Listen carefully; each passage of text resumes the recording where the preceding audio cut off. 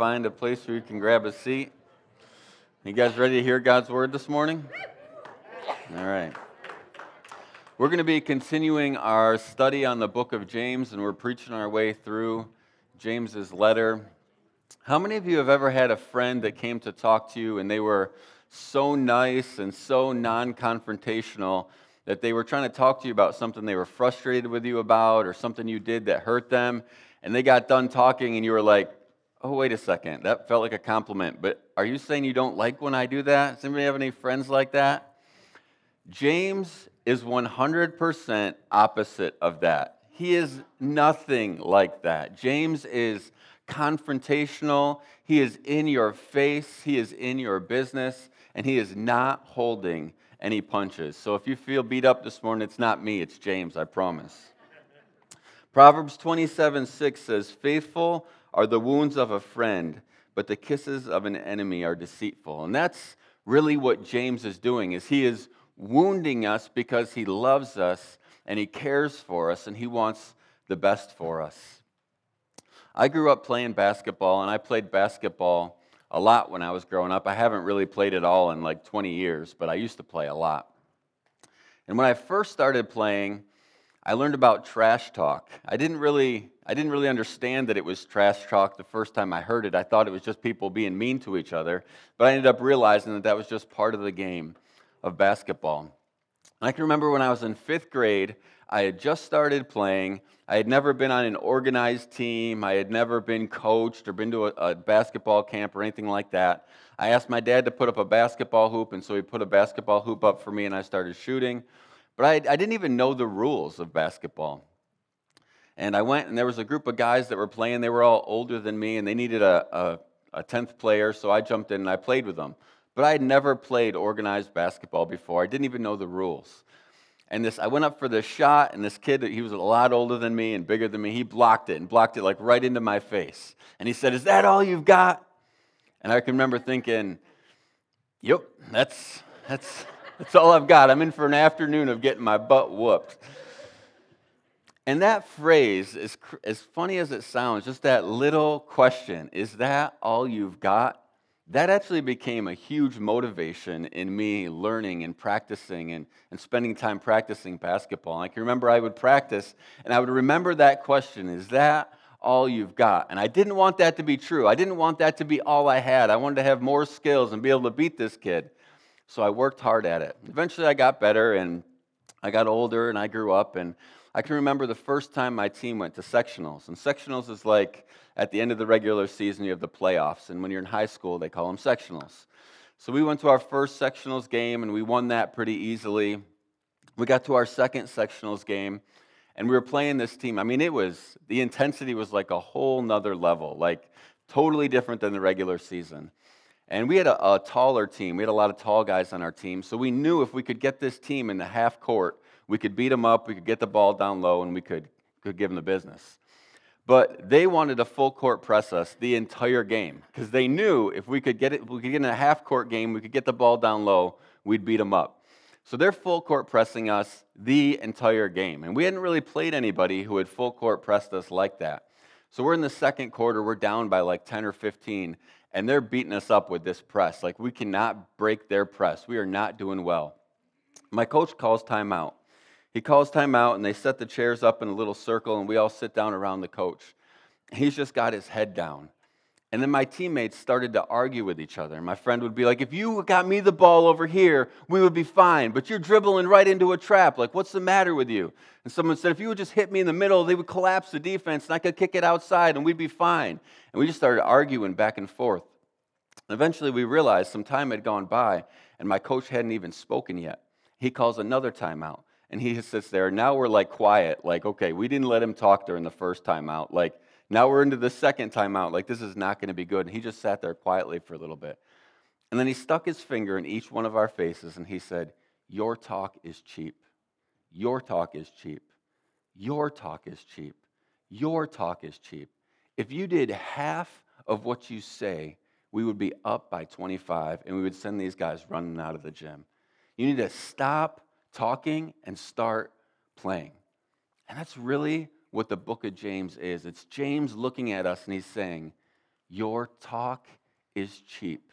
Your talk does not match up to your walk. If you did half of what you say, we would win this county for God in mere months. Your talk is cheap. I want to actually read to you the whole second chapter of James this morning. I'd intended to read to you the whole chapter of James 1 last week, but because of time, I wasn't able to. So you can follow along with me as I read chapter 2. My brothers and sisters, believers in our glorious Lord Jesus Christ, must not show favoritism. Suppose a man comes into your meeting wearing gold ring and fine clothes, and a poor man in filthy clothes also comes in.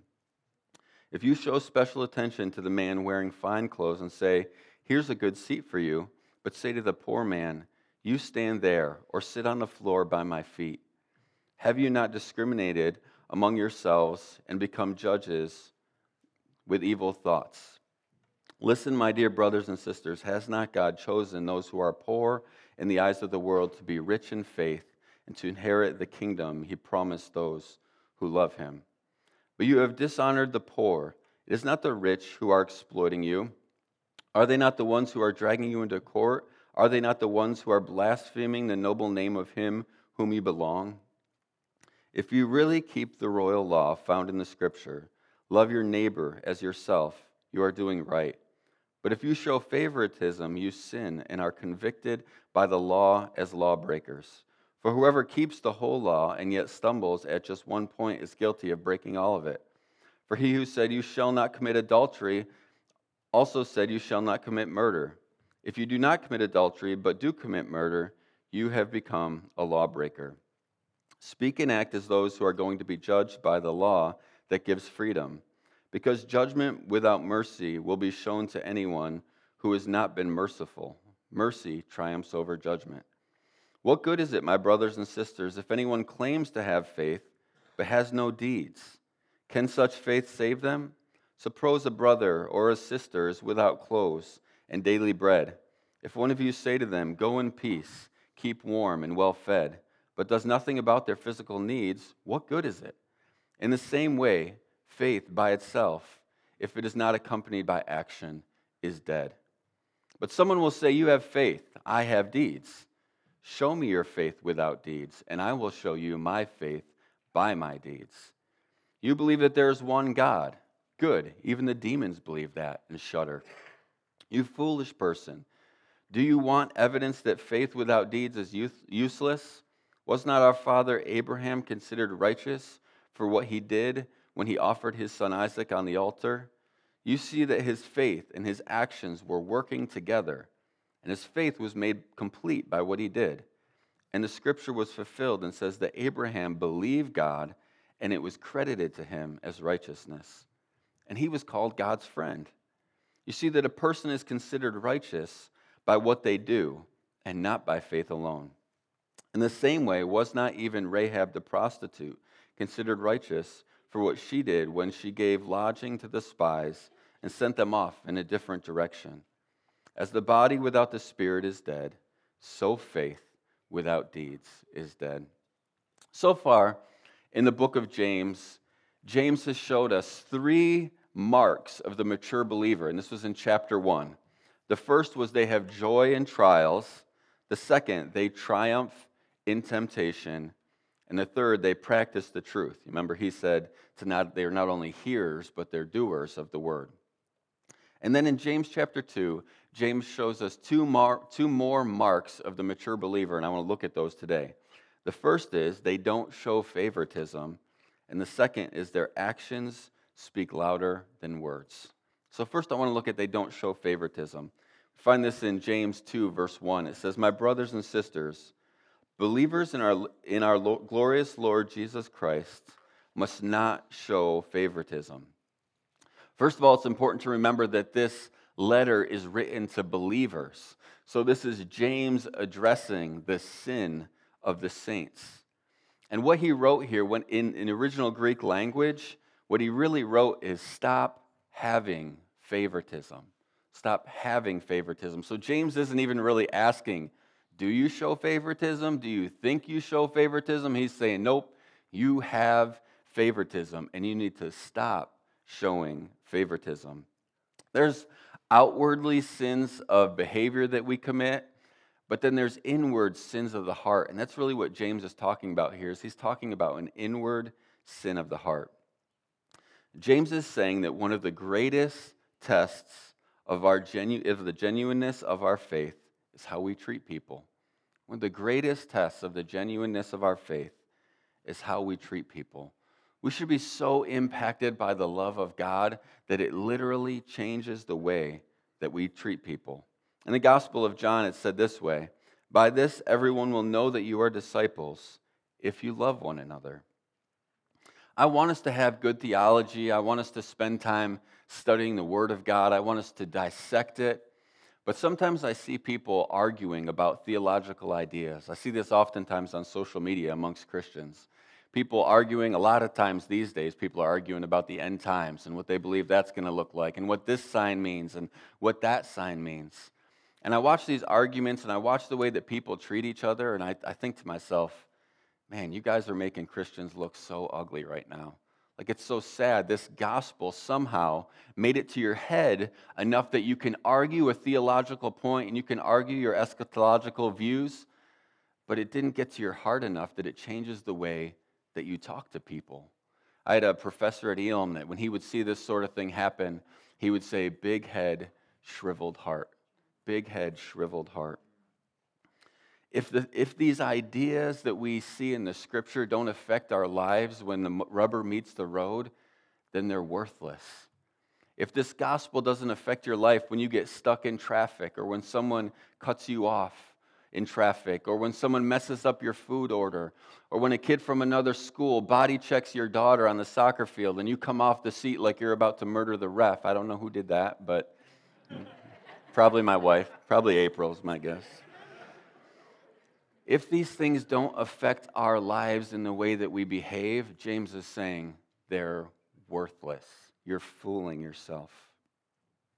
Christians struggle with showing favoritism.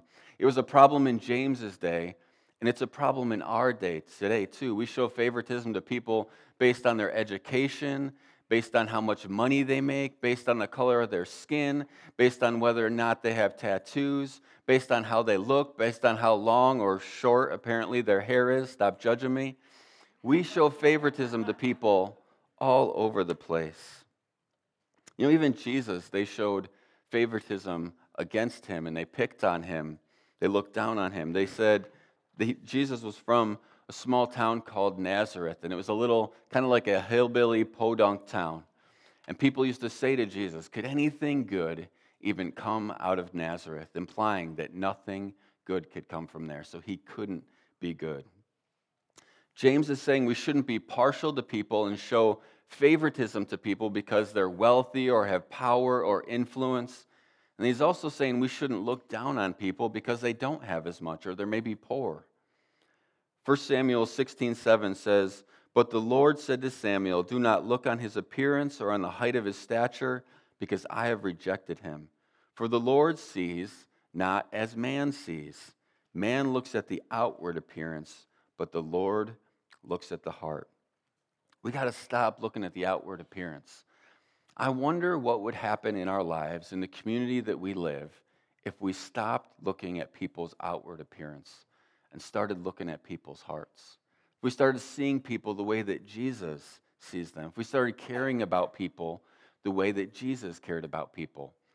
There's hundreds of stories in the Bible where we can see this with Jesus, and I just picked a few to share with you this morning. First is in Mark chapter 12. It's the story of the poor widow.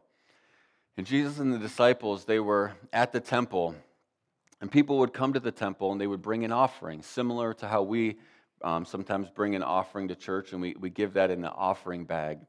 So these people would come, but in those days, the offering container was up front, and it was made out of like metal. And at the end of it, it would kind of flute out, kind of like a trumpet or something like that, kind of like a funnel.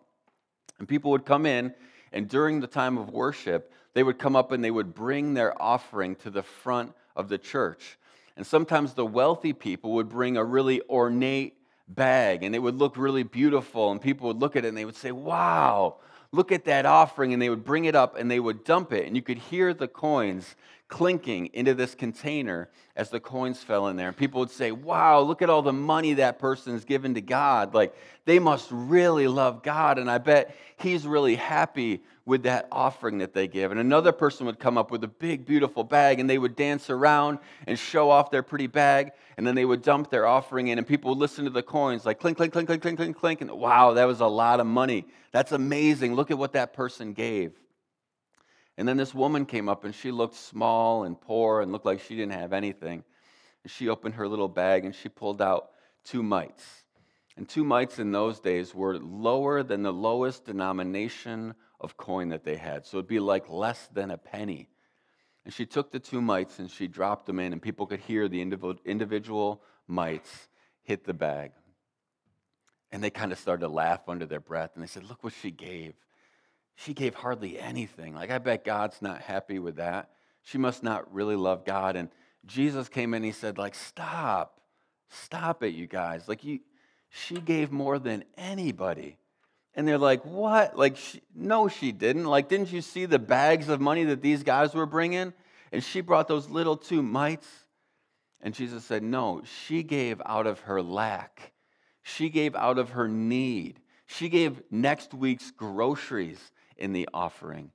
They gave what was left over. They gave the excess. They gave what they had left over after they bought their new truck and bought the nicest house, and they got a new boat, and they got all the stuff they could ever possibly want. Look how fat their belly is. They ate most of their food. And they gave what was left over after they had everything they need, and it didn't cost them anything. There was no pain in that sacrifice whatsoever. Jesus said, stop looking at the outward and start looking at the heart. You'll remember in John chapter 4, there was this woman at the well, and Jesus was traveling from town to town with his disciples. And his disciples were hungry, so they went into town to get some food, and Jesus was thirsty, so he went to this well. And there was this woman there, and Jesus spent time with her, and he talked to her about stuff that no one else could have possibly known. He knew everything about her. And the way that he talked to her caused her to feel loved in a way that she hadn't felt loved before.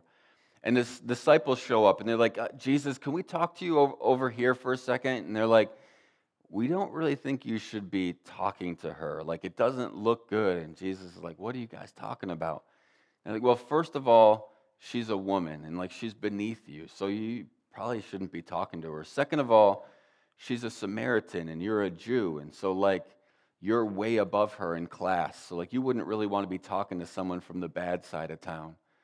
And then third of all, like, maybe you don't know about this stuff because you're like the Son of God and worried about the world, but she's kind of been around a lot. She's got a really bad reputation, so you probably wouldn't want to be seen with her. And Jesus drops his head, and they say, it's okay, Jesus. Like, don't feel bad. We all make mistakes. And he said, I'm not dropping my head because of her. I'm dropping my head because of you. Like, you guys have been around me all this time, and you're still missing it. You look at the outward, but I look at the heart. I don't show favoritism to people. I give the love of the Father away to everyone, freely, to anyone who wants it. And the third story that I want to tell you was, you'll remember maybe about a story about a man named Zacchaeus. The Bible says that he was a wee little man, not exactly how he would probably want to be remembered, but that's how Zacchaeus was remembered. But Zacchaeus, he was a tax collector. And in those days, the people that were collecting taxes, they would go and they would sit down with the governmental officials, and there was an auction where they could bid on the taxes for the province. And let's say the province said, we want to collect $10,000 for that province. Then these guys would bid in it like an auction, and they would say, okay, you know, they want 10,000. I think I can raise 15,000, and I can profit $5,000 into my pocket based on the people that are in that province. And so tax collectors were literally hated by everyone except tax collectors. Like, their only friends are tax collectors, because the working class is working hard, and these tax collectors are getting rich off their backs. Everyone hated tax collectors. They were evil, and they looked out for themselves only. And Zacchaeus, when he heard that Jesus was coming to town, the Bible says he climbed up in a tree. And I don't know for sure, but my guess is that Zacchaeus had started to hear about what Jesus was doing in the area, about how Jesus heals people and he forgives sins and he accepts people. And he even took people that were possessed by demons and delivered them from the torment that they were under. And I bet Zacchaeus started to wonder, could Jesus forgive someone like me?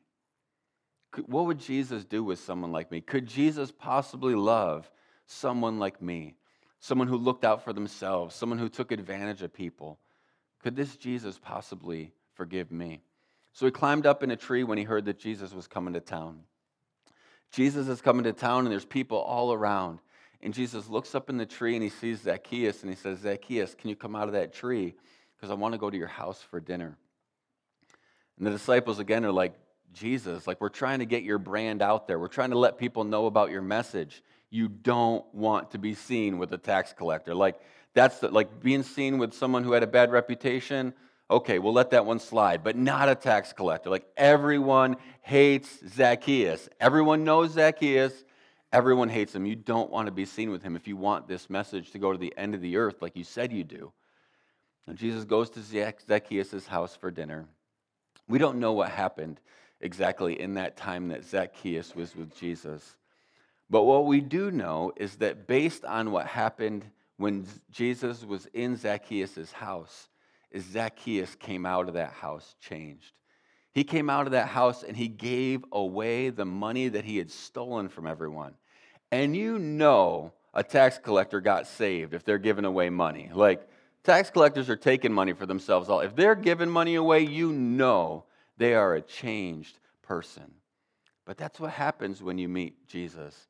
Jesus doesn't look down on the woman with a bad reputation. He doesn't look down on the tax collector. He freely loves everyone. And I can't help but wonder what would happen in our world, in the community where we live, if we did that. If we started loving people the way that Jesus did. If we stopped looking down on people that were different from us, people that we didn't understand, and just started loving people the way that Jesus did. The second thing that James talked about is he said that actions speak louder than words. Actions speak louder than words. The first thing that he talks about is showing favoritism. He tells us not to show favoritism. Then he says that actions speak louder than words. I'm going to find out real quick who grew up in the church and who didn't. If you're happy and you know it, clap your hands. Hey, look at you guys. A bunch of homeschoolers. That's cute. You guys don't understand social stuff, but you know how to clap your hands. I like it. So the end of that song, it's a little song that you used to sing in like church when you were a little kid or at Vacation Bible School. It says, if you're saved and you know it, then your life will surely show it. If you're saved and you know it, then your life will surely show it. This is what James is talking about when he says that our actions have to speak louder than our words. There's really three questions that James asks in this last section in James 2. And the first one is your faith an empty claim? And this is someone who can talk the Christian game, but the walk of their life does not match up with the talk. This is in verse 14 through 18. I want you to take note of every time he says the word say or says and think, does my talk match my walk? It says, what does it profit, my brethren, if someone says he has faith but does not have works? The answer to that question is nothing. Can that faith save him? No. If a brother or sister is naked and destitute of daily bread, and one of you says to them, depart in peace, be warmed and filled, but you do not give them the things which are needed for the body, what does it profit? The answer is nothing. Thus also, faith by itself, if it does not have works, is dead. But someone will say, you have faith, and I have works. In verse 14, James implies that just because we say the right words does not actually mean that we're saved and have a relationship with Jesus. James says our words don't save, but then he also says they don't serve. He gives us this illustration in verse 15 and 16 of someone who doesn't have enough clothes to keep warm, and someone who doesn't have enough food to eat. And we leave that person and we say, be blessed, but we don't do anything to meet the need. He's talking here about someone who sees a need, but doesn't actually have a heart to serve. 1 John 3:16 says, by this we know love, because he laid down his life for us. And we also ought to lay down our lives for our brethren. That's each other. But whoever has this world's goods and sees his brother in need and shuts up his heart from him, how does the love of God abide in him? My little children, let us not love in word or in tongue, but in deed and in truth. This is where James is saying that if we actually love and if we actually have a genuine, real faith, there has to be works that follow that. You should be able to see our faith in the way that we live.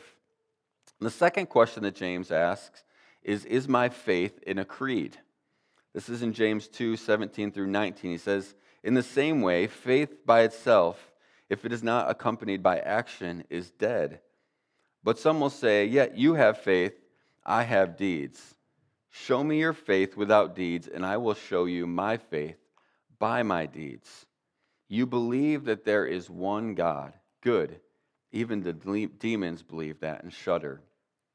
So here James is drawing the distinction between someone who has faith in the Lord Jesus Christ, and he says that deeds will most definitely follow someone who has faith in Jesus.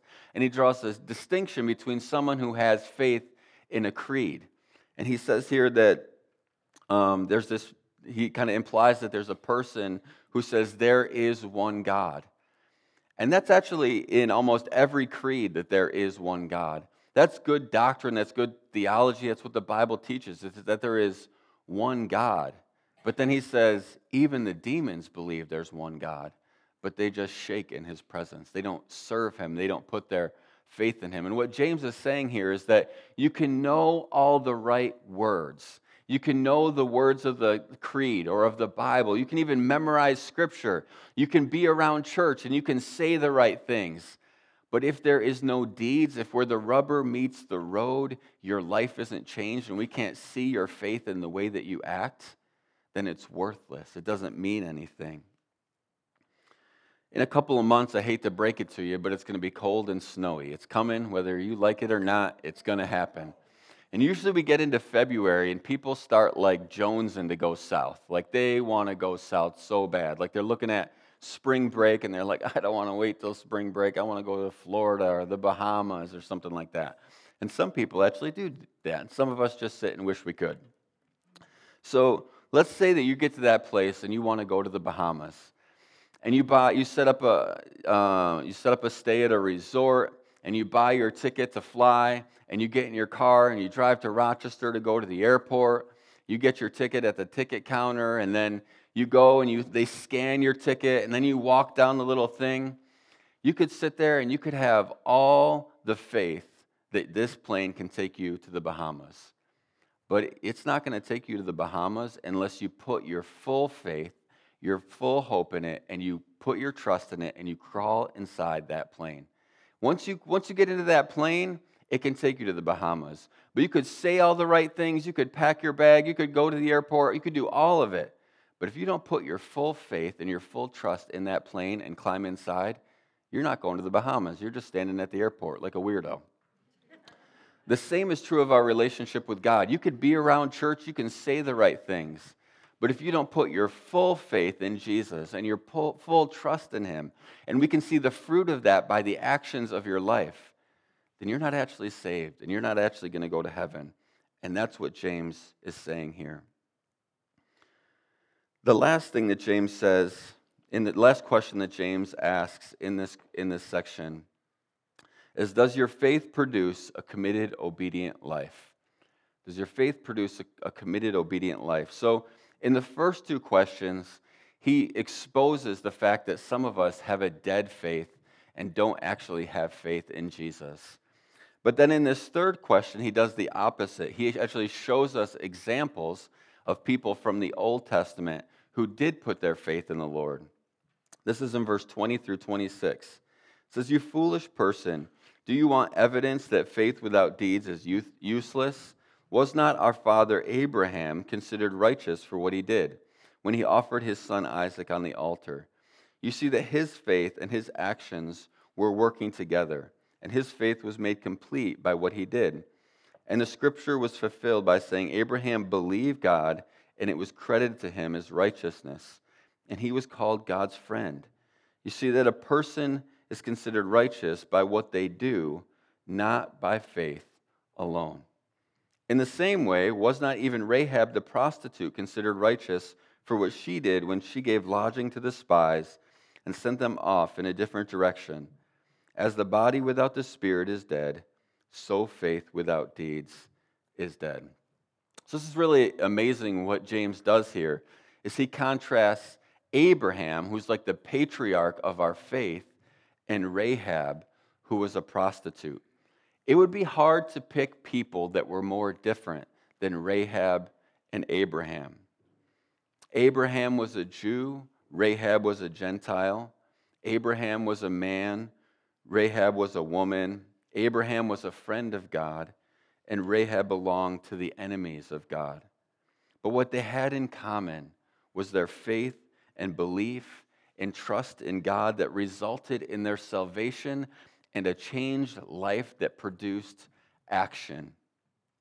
James uses these two examples, I believe, to show us that God doesn't care where you came from. He doesn't care if you came from a religious family or from a family of outlaws. He took Abraham, who was from a religious family, and Rahab, who was from a family that was an enemy of God.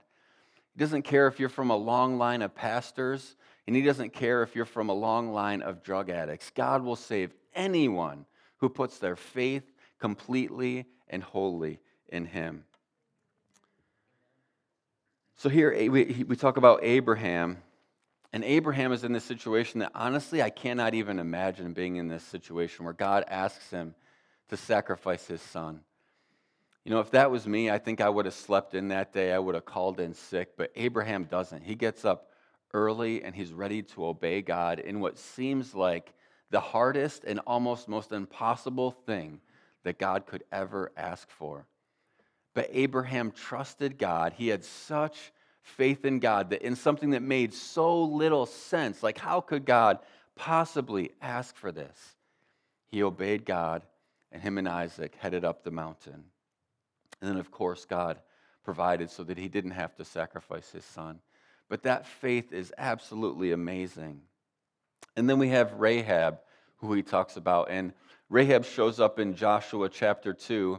And if you're not familiar with the situation, the children of Israel are about to go in and take the promised land, which was a land that God had set apart for them. But it wasn't going to be given to them easily. They were going to have to take it by war. So they sent in spies to check out the land and see, like, how bad is this going to be? How big of a fight do we have on our hands? And these spies come to Rahab's house, and Rahab was a prostitute. So men were usually coming to her house for a very different reason than these men came to her house.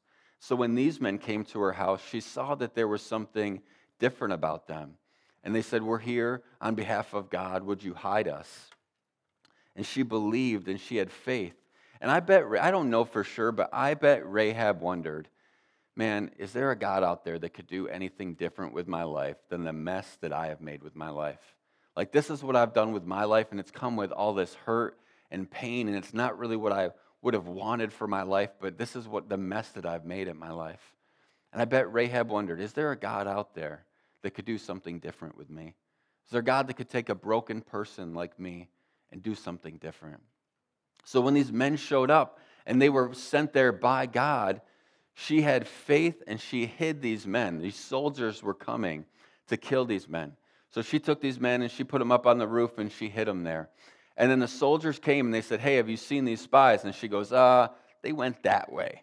So then the soldiers took off. So then she went down and got the men and she said, "Hey, I told the soldiers that you went that way. So if you guys go that way, you're going to be safe." And then she said, "Would you remember me when you come back here to take this land?" And they said, "Yeah." And they gave her a red rope. They said to hang the rope out your window. And when they see the red rope hanging out the window, they'll know to protect you and your family. So Rahab put her faith in God. And the result of Rahab putting her faith in God is she actually got saved and she became part of the Israelites. She actually got brought into the family. Even though she had no business being there, she got brought into the family. And then in Matthew 1:5, we see that Rahab, who was this prostitute that got brought into the family of God, actually became part of the lineage of Jesus. And then in Hebrews chapter 11, where it talks about, it's like the hall of fame of Christians. Like it talks about the most amazing Christians that did all these things for God. Rahab actually makes it into that list. It's amazing because of her faith in God. I want you to know this morning that God doesn't care if you came from a religious family or if you came from a family that's a mess. If you'll put your faith in him, he'll make a place for you.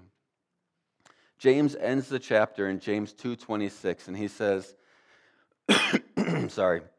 He says, as the body without the spirit is dead, so faith without deeds is dead. The word for dead that he uses there is actually the word for a corpse. What does a corpse do? Nothing. It's just there. It's dead. It's lifeless. It doesn't do anything. And James is saying that our faith without works is dead like a corpse. That's how God sees it. I want to ask you this morning, I just want to end by asking you a question. When people look at your life, can they see your faith? If we were to send a camera crew around, like undercover boss, to video you for the week, would we be able to see your faith in the way that you interact with people?